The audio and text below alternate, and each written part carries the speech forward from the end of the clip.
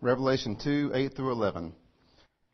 And to the angel of the church in Smyrna write, the words of the first and the last, who died and came to life. I know your tribulation and your poverty, but you are rich, and the slander of those who say they are Jews, but they are not, but are the synagogue of Satan. Do not fear what you are about to suffer. Behold, the devil is about to throw some of you into prison, that you may be tested, and for 10 days you will have tribulation. Be faithful unto death, and I will give you the crown of life. He who has an ear, let him hear what the Spirit says to the churches. The one who conquers will not be hurt by the second death. Good morning.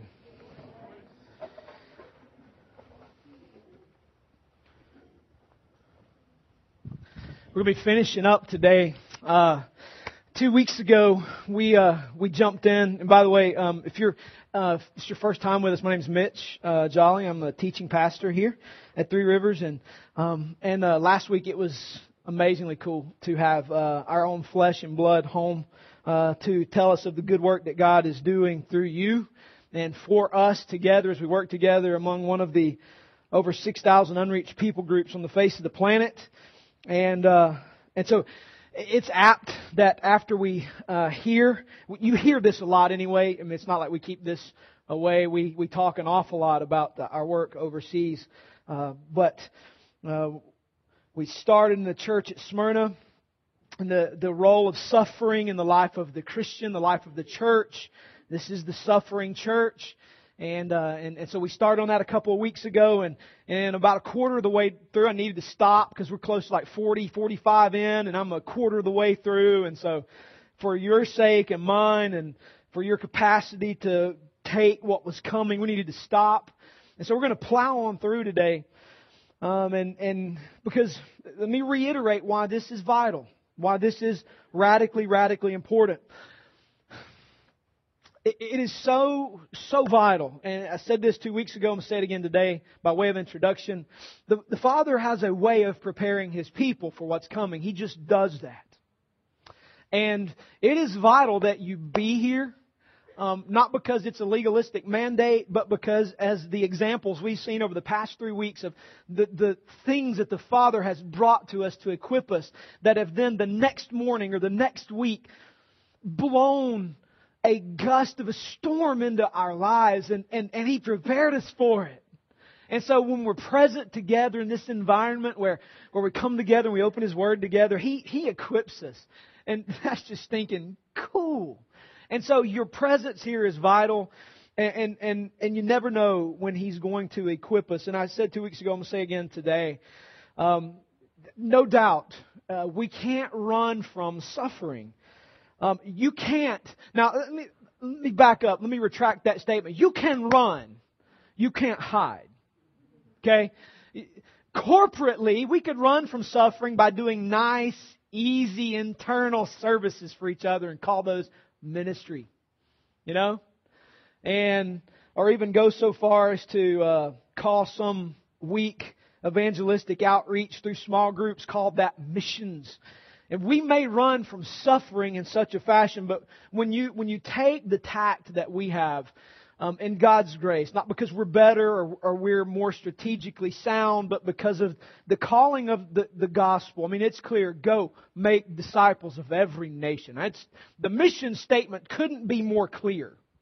I mean, you don't need a Greek, you don't need a master's degree in theology of biblical languages, such as I have, to make sense of that. That was given to fishermen and shepherds and plumbers and electricians and whoever to see clearly the mission. And so when you put yourself inside Jesus' mandate to make disciples of the nations, you set yourself up for suffering. I mean, we can't follow the one who went to the cross and bypass the cross. As a matter of fact, the invitation is to come and know Him in the power of His resurrection and in the fellowship of His sufferings. That vaguely sounds biblical, doesn't it? And so we can't bypass that. So if we're going to do the mission, we can't afford to be caught unprepared so that when the difficulty comes, we go, what happened? This is not the way it was supposed to go. No, it is. It's supposed to go that way.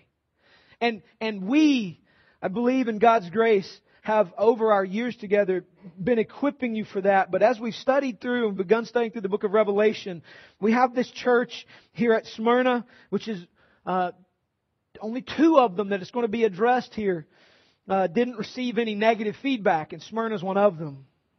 But Jesus is preparing them, and He has been equipping them. And very quick recap, we hit that first week that Jesus suffered first. We don't have to sweat that. It's not as though we're suffering first.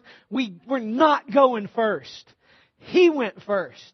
He suffered for us, and He is the one who suffered, and He conquered. So therefore, our suffering isn't strange, and it's not weird, and it's not like pioneering. We're just following the King who suffered, but He conquered for us. He knows our suffering. He's not unaware. He's the one who will judge the persecutors. He encourages us not to be faint.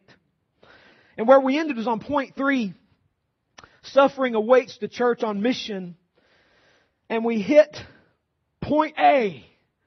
And that's where we bogged down. So there's where we'll pick up today. Suffering awaits the church on mission, no doubt. If you're going to do the Great Commission, if you're going to apply strategic initiatives from the Great Commission locally, suffering awaits you. Know that.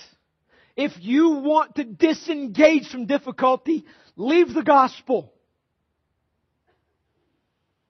But if you're going to be in the gospel, following Christ, difficulty, suffering awaits the church. But point A was this. Suffering is not meaningless. But it is an imitation of Jesus that produces eternal rewards. Suffering is not meaningless.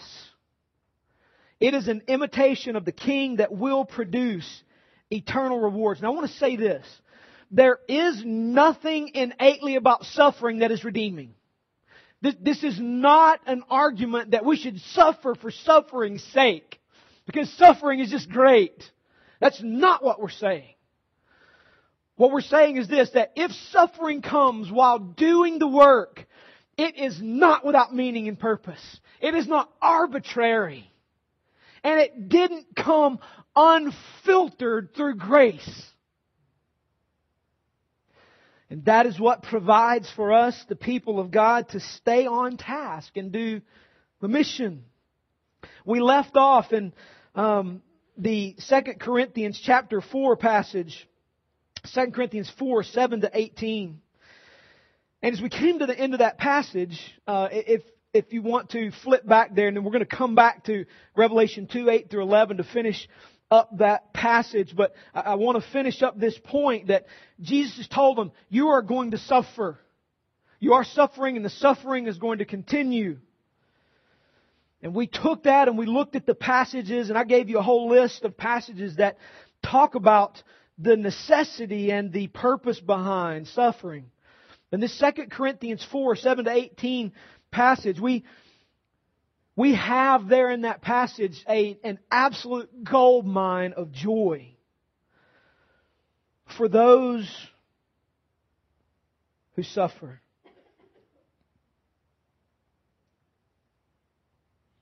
I'm going to read it again, and then I'm going to hit the end of it, because I want you to see the beautiful worldview that the Scriptures provide us on suffering.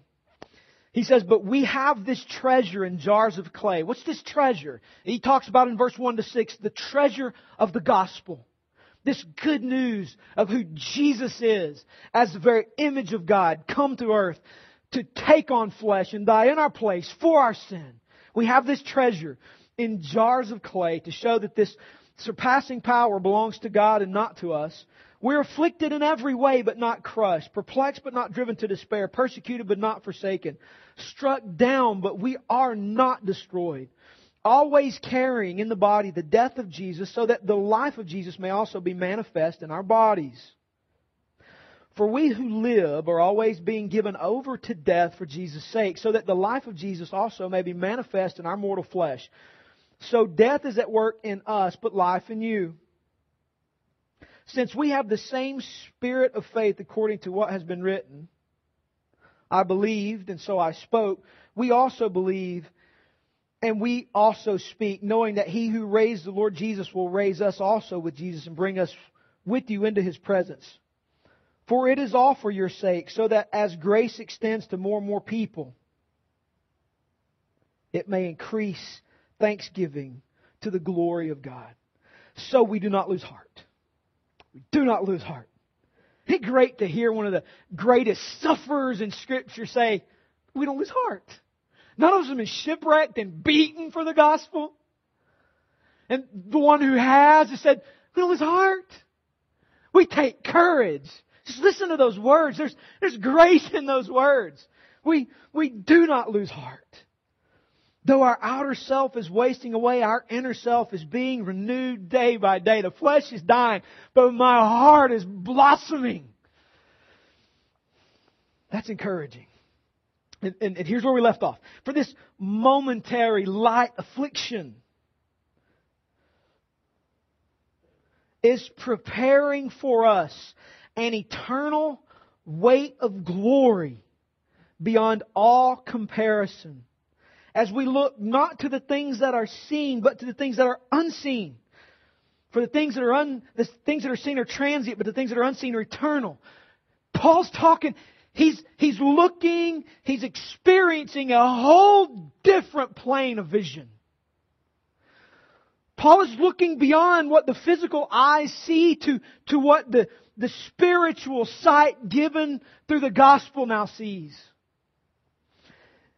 And that is that so far beyond the physical life around him, that there is an eternal glory stored up for the people of God that makes these sufferings turn to cause him to grow and blossom in his faith, not wither.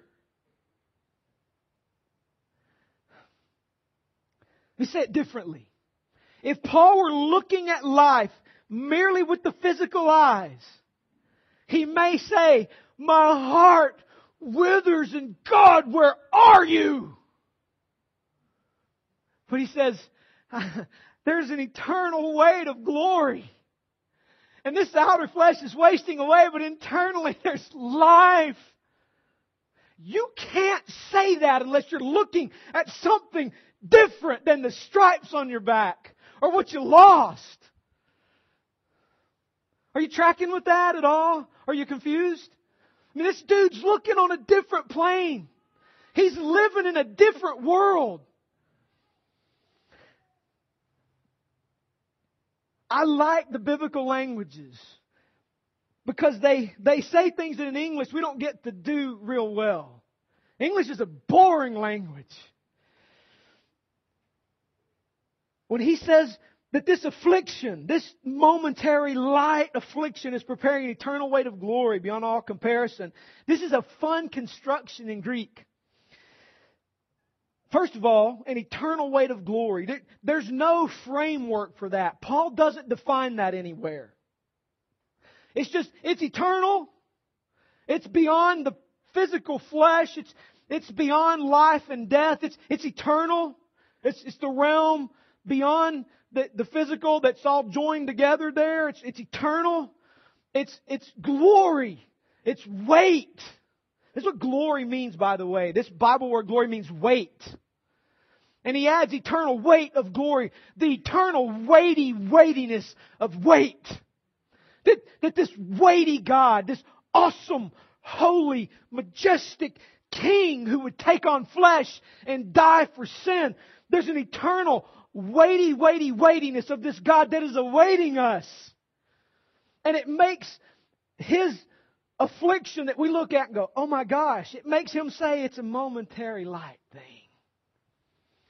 And he goes so far as to say this eternal weight of glory beyond all comparison.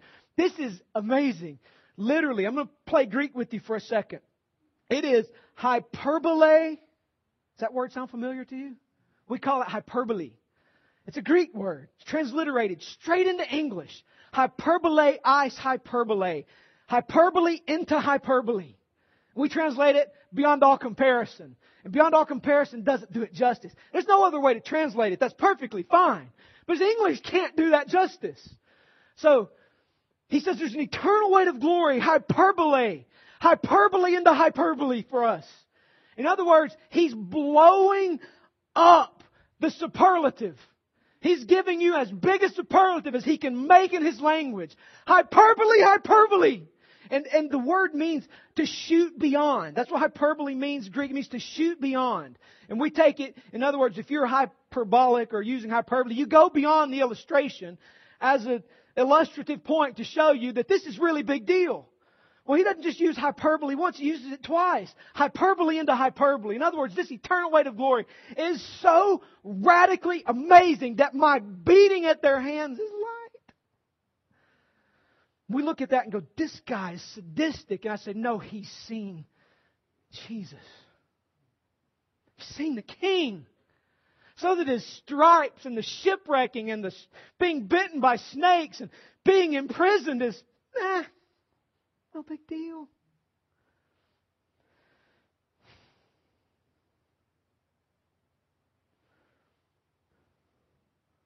Suffering is only doable when one's sight transcends this world.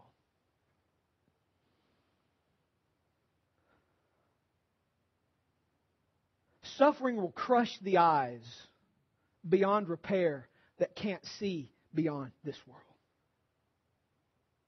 And what the gospel does is give sight to blind eyes. That's the image given in Scripture.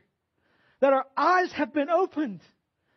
They're now able to really see, not like see like I'm seeing you, but see reality beyond this life. So that suffering is like, man, beyond here, this may die. It may die right now, but dude, this is nothing, because have you seen that?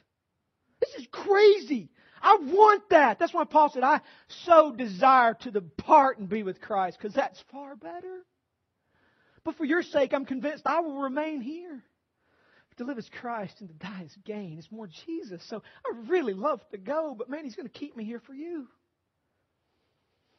Suffering has great meaning when eyes see beyond this life. What's interesting is when John is writing to this church at Smyrna, it just so happens that one of the best known early Christians is present when this letter is being read. He's probably sitting in the congregation. His name was Polycarp, who would later become the bishop of Smyrna and was martyred in AD 160. Heard that name before? You familiar with him? Early church father. Polycarp was present as a young fellow hearing this letter read at the church at Smyrna.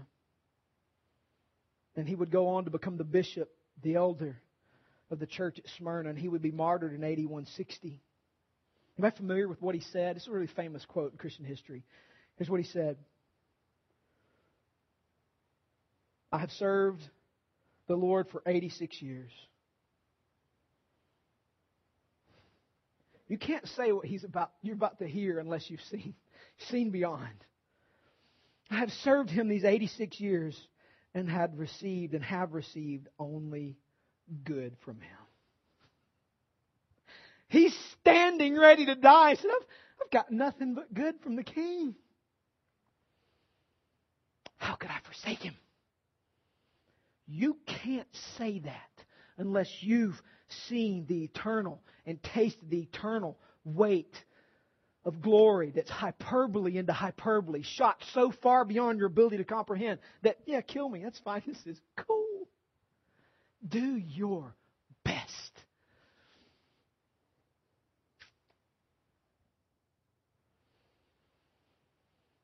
You see, the glory of what is to come can't even be compared to what we see here.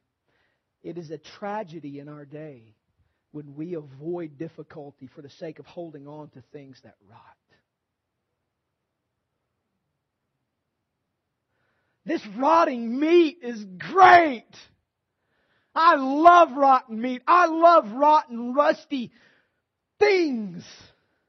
That sounds stupid, doesn't it? But that's what we do when we try to hold on to as much as we can get here in avoidance of difficulty. Because reality, we can't imagine, as C.S. Lewis said, a holiday at the sea. So we're content to stay in the slums and eat mud pies. Because we can't even imagine that there's hyperbole in the hyperbole of glory awaiting the people of God.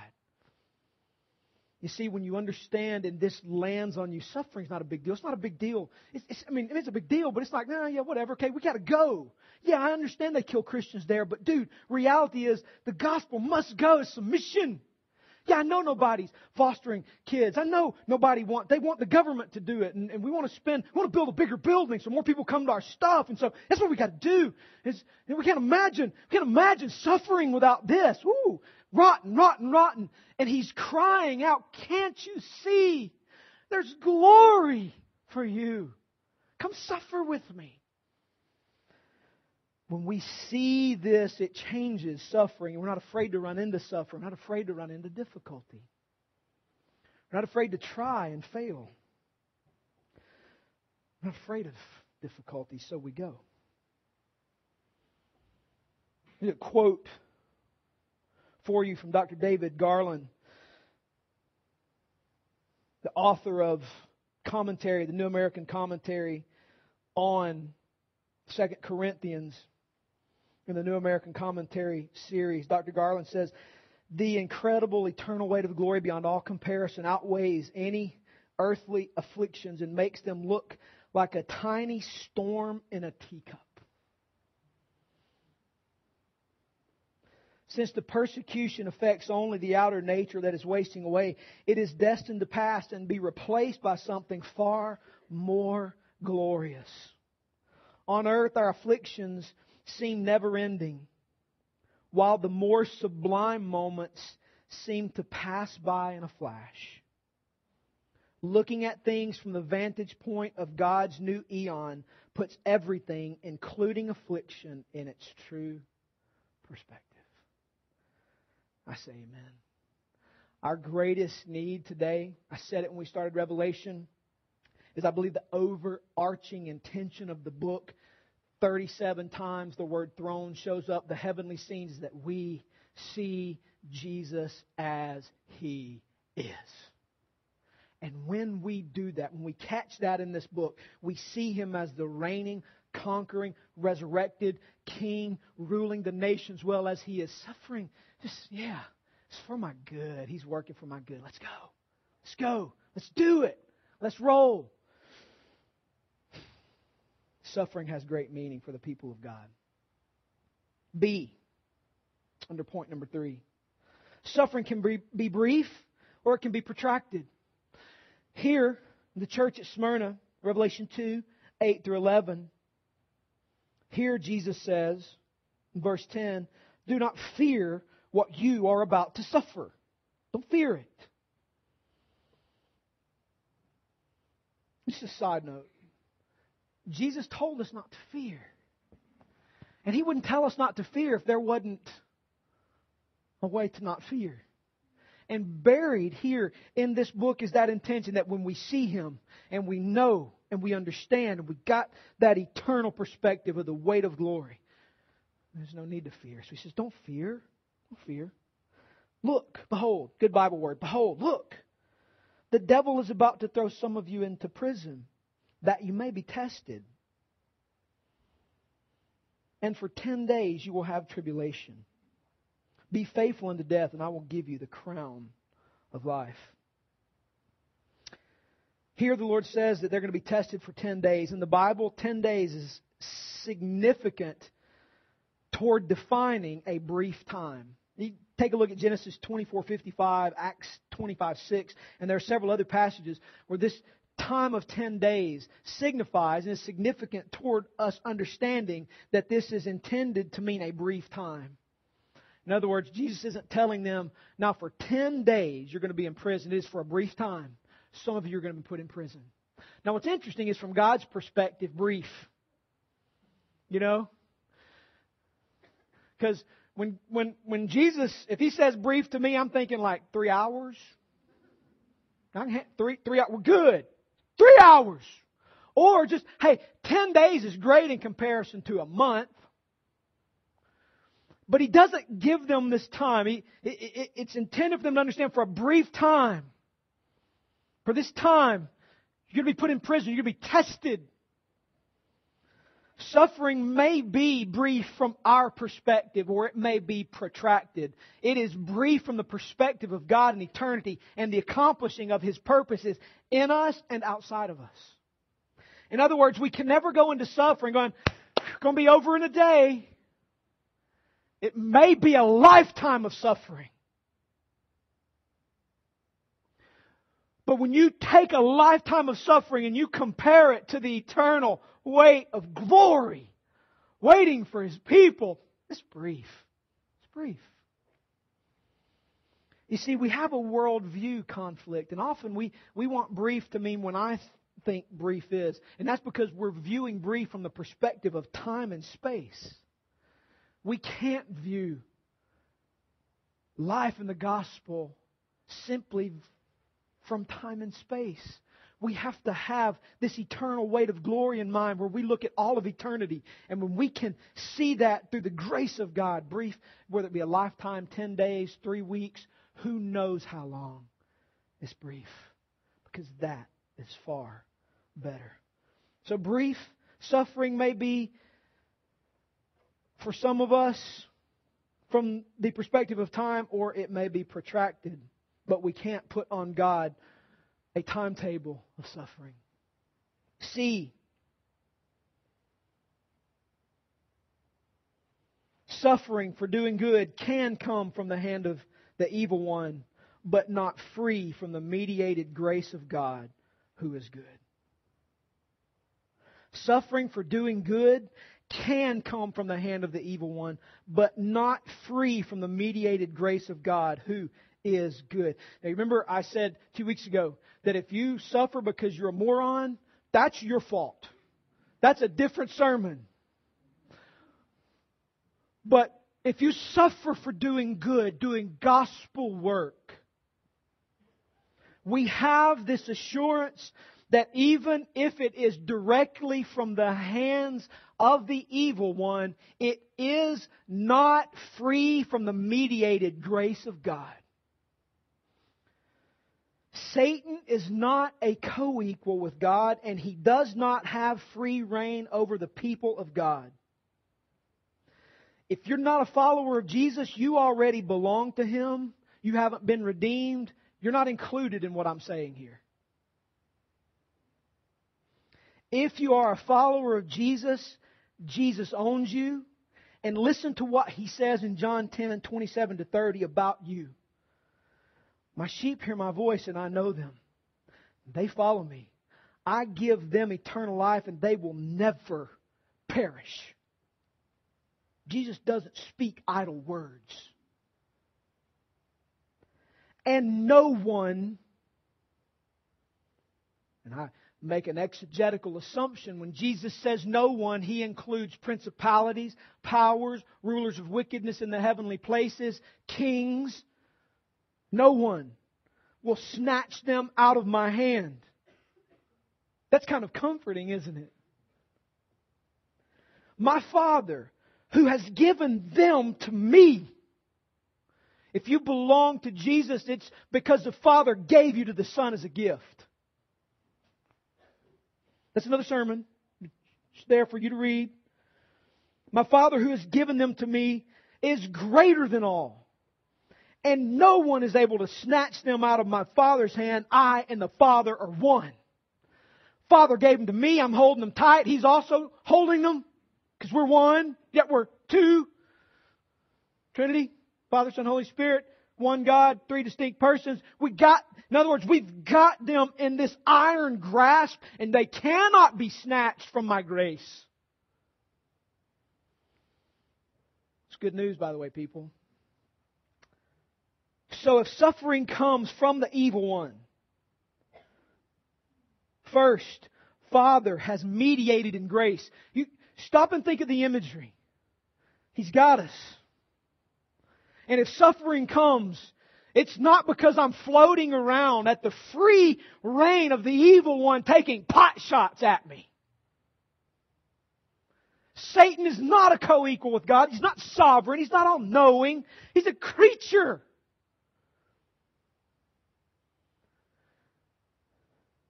We're held in the hands of the Father. And whatever suffering comes my way, whether it be at the hands of the evil one directly, I am in the clutches of my King. And I am surrounded by His grace. 2, we can't be taken from His hand. It's impossible. Not possible. 3, suffering then has immense purpose beyond what you and I could ever imagine. If He allows me to suffer while in His hand, I am being upheld by His hand. 2, He's got a good reason, whether I ever know it or not. My knowledge of the reason is irrelevant to the point. He doesn't need me to know to accomplish His purposes. Let's throw a passage on you that'll blow your mind. Job chapter 1.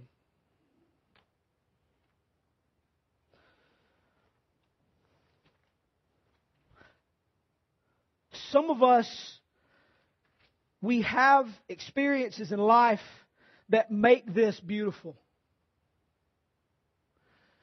Some of us perhaps have not had experiences in life that this is unintelligible to your ears. And what I can't do is make it sound beautiful to your ears. Only the Spirit of God can apply what I'm about to say to you.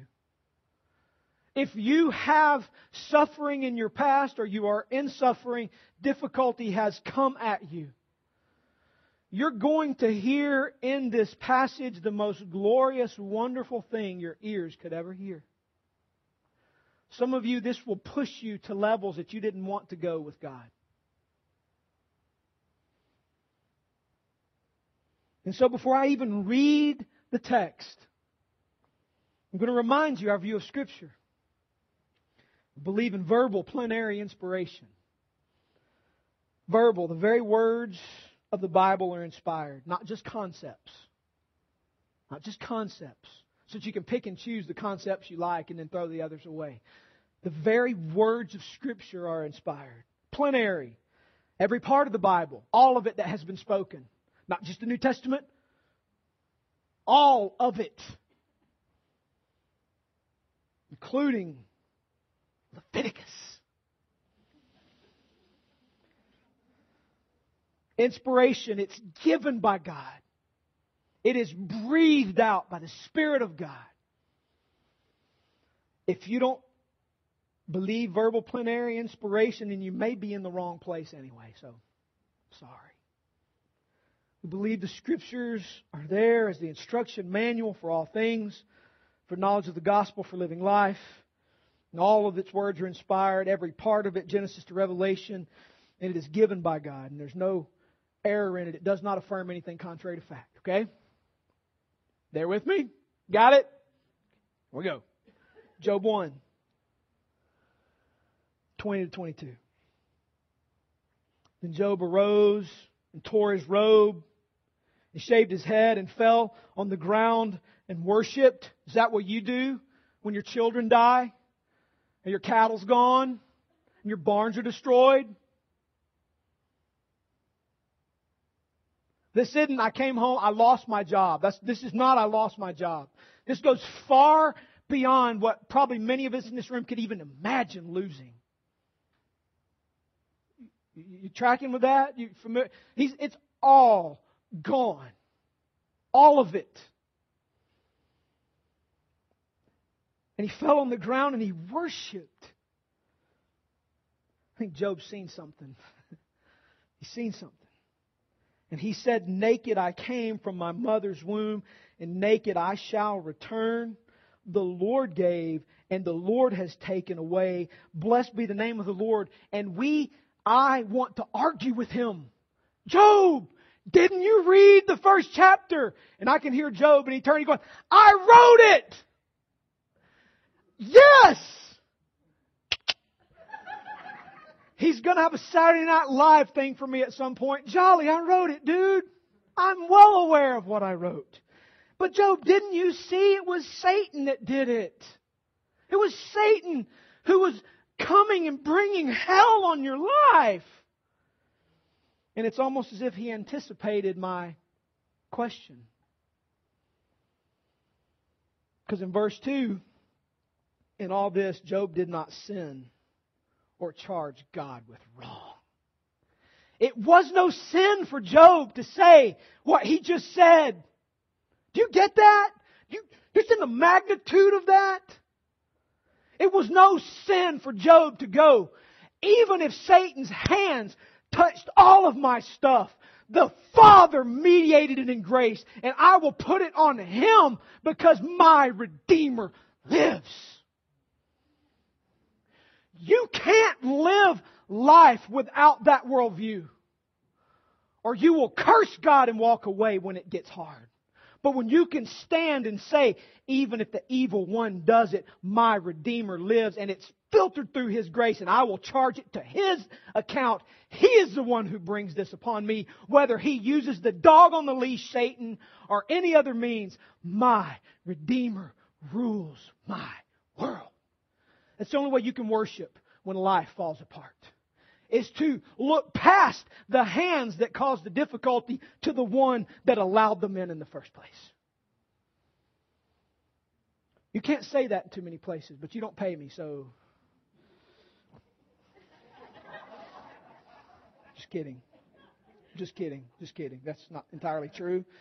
It's not entirely true. I hyperbolized a little bit.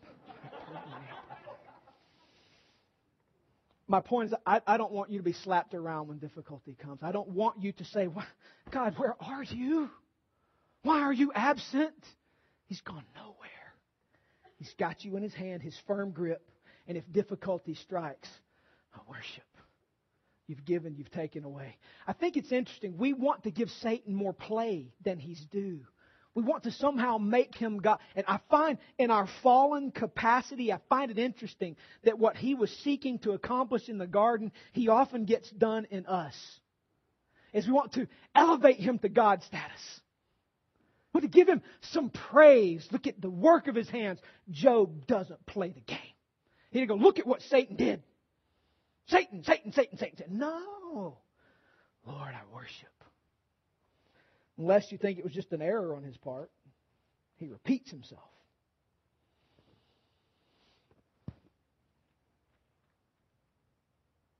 Job chapter 2, verse 10. His wife has arisen. Now he's got boils all over him. And he's sitting in the hot ashes, scraping the boils on his body with broken pieces of pottery. Gross. She says, you still holding to your integrity? Curse God and die. Job is not about Job, by the way. The point of Job is not Job. Though he has the title of the book, the point is not Job. The point is the work of the gospel. God is exalted as the God of the universe. God is the main character in Job, just so you know. Curse God and die.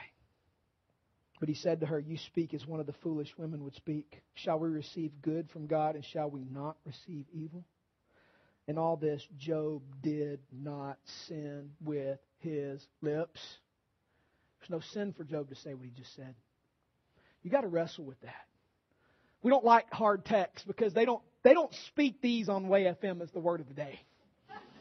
Not going to get that. Okay? But it's Bible. It's Scripture. And it's the foundation off of which you can only live life if you're going to do the gospel. I don't want you shaken. Because if you're going to engage in the life of this church, and you're going to get involved in young moms, you're going to get involved in Buddy Break, you're going to get involved in the work in our unreached people group, you're going to get involved in giving, it's going to get messy. People are going to die. They already have. They will continue. It may be one of us. It may be who you saw last week when he returns. You may lose all of your finances. You may get thrown under the bus. You may get stepped on, spoken evil of. What are you going to do? God, where did you go? You're going to fall down and say, I'm coming after you, Jesus, because you're better than life. I don't have anything else. John 6. Unless you eat my flesh and drink my blood, you have no part in me. And the crowds departed and they went away from Jesus. And He turned to the 12. You know the story? Do you want to go too? I think there's conversion in Peter. So many places. Grace, where God just does a little more work of regenerating in his heart. I think this is one of them. And Peter goes, where else are we going to go? You have the words of life. That's how we need to, it's how we got to respond. Everybody else is walking away. Nobody else engages. And you're left alone. You want to leave too? I want our response to be, you've got life. Eternal weight of glory. Hyperbole, ice hyperbole. No, I don't want to go. I want to stay. Because there's life here. It's life. Suffering can take many forms. Sickness. I have no doubt that often sickness hits God's people probably more than it does people who aren't God's people. I have no way to prove that. I've never done a statistic. But you ever just notice how it seems like we fight sickness? I know we fight sickness in my house incessantly. And I'm not saying that's always passive in nature at coming at us. I'm just saying sometimes sickness is suffering. Whether it be mild things that you get over, but just always standing in the way. Persecution, whether it be in the form of severe physical consequences for propagating the gospel, or just marginalization because you take a stand on truth. Perhaps difficult situations as a leader. You're put in a position where you have to stand alone and make hard statements, and they hate you for it. Interpersonal conflict. Natural results of the fall. Just watching your loved ones die of cancer. That's suffering. There's nothing pleasant about that.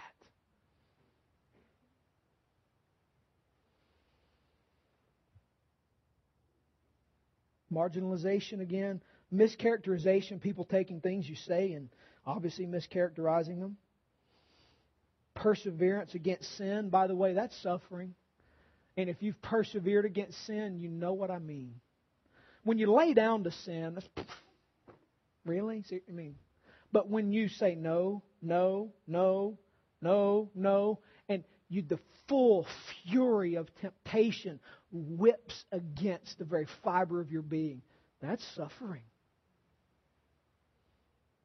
The suffering takes many forms, but it is not without purpose. He's working for our good. And we know that in all things, He works together for the good of those who love and called according to His purpose. The faithful in suffering receive the awesome reward of life. He says here in verse 10 and 11, Revelation 2, verse 10 and 11, be faithful unto death, and I will give you the crown of life. He who has an ear, let him hear what the Spirit says to the churches. The one who conquers will not be hurt by the second death. He says, you persevere, stay faithful, you receive the crown of life. Now, I have a particular opinion. There are two schools here. I'm going to give you my opinion. First, I'll tell you the other school. In glory, you get crowns that you wear on your head. Physical crowns. I don't take this to be a physical crown.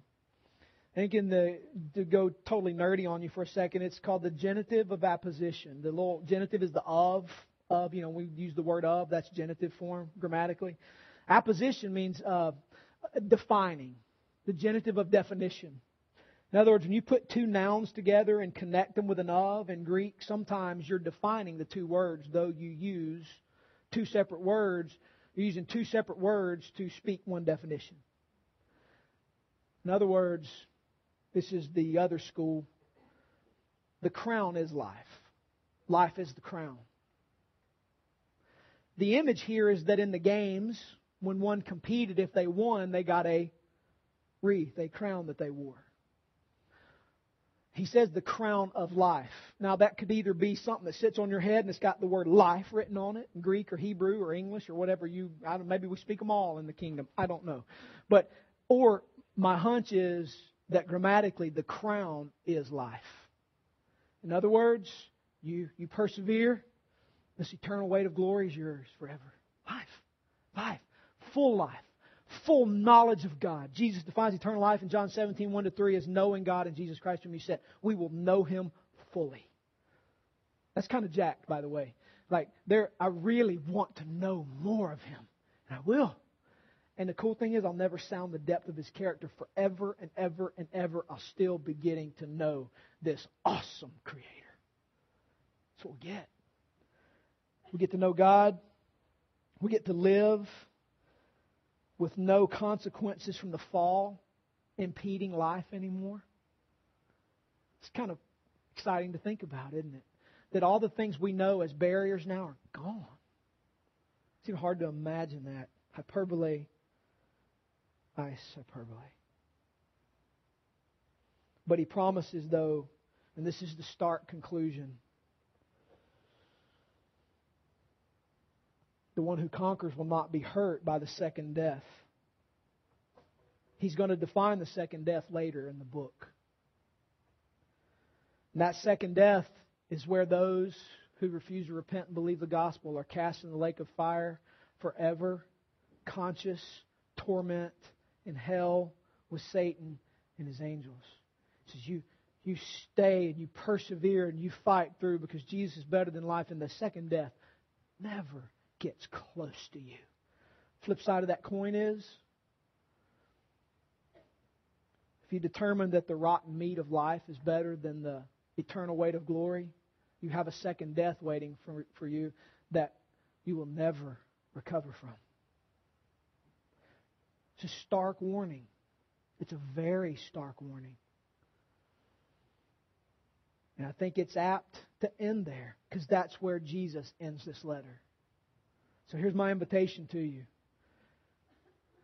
Love Him. Follow Him.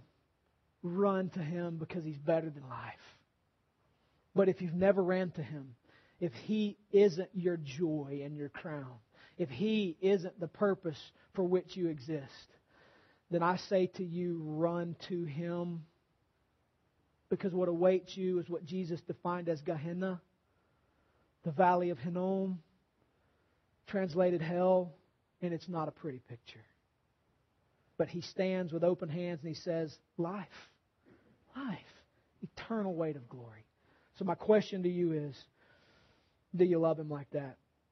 If you do, revel in Him, enjoy Him, because there is purpose in every single bit of suffering there is. Continue to run to Him, continue to love Him, continue to walk with Him, continue to fellowship with Him, and enjoy life.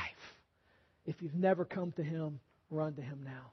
Through the gospel, the person and work of Jesus Christ. And if you have questions about that, if you want to know who is Jesus, how can I believe, I'll be standing in the back and you come talk to me. I'd be glad to talk to you about that. But for those of you who love Jesus, this is our time to revel in Him more and enjoy Him more, knowing that our suffering is not without purpose. Let me pray for us, and then we're going to respond in song. Jesus, I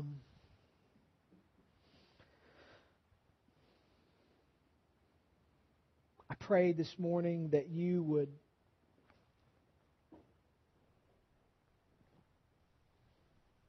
bring great glory to Your name.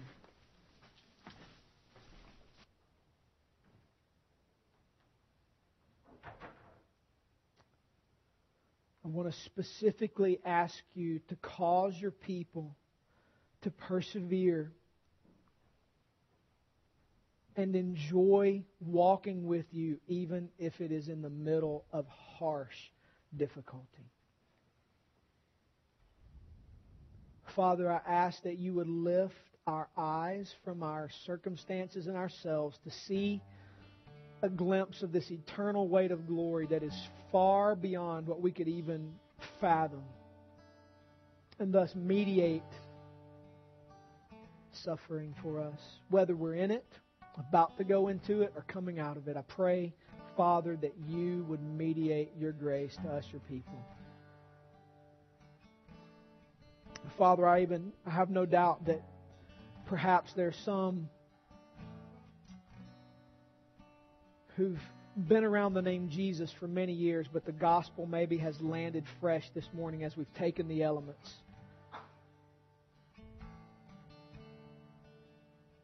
Or maybe they've been exposed to a taste that they've never tasted before and want more. I pray that you would move on that heart and regenerate, resuscitate that dead heart to life, that they may see and savor Jesus Christ.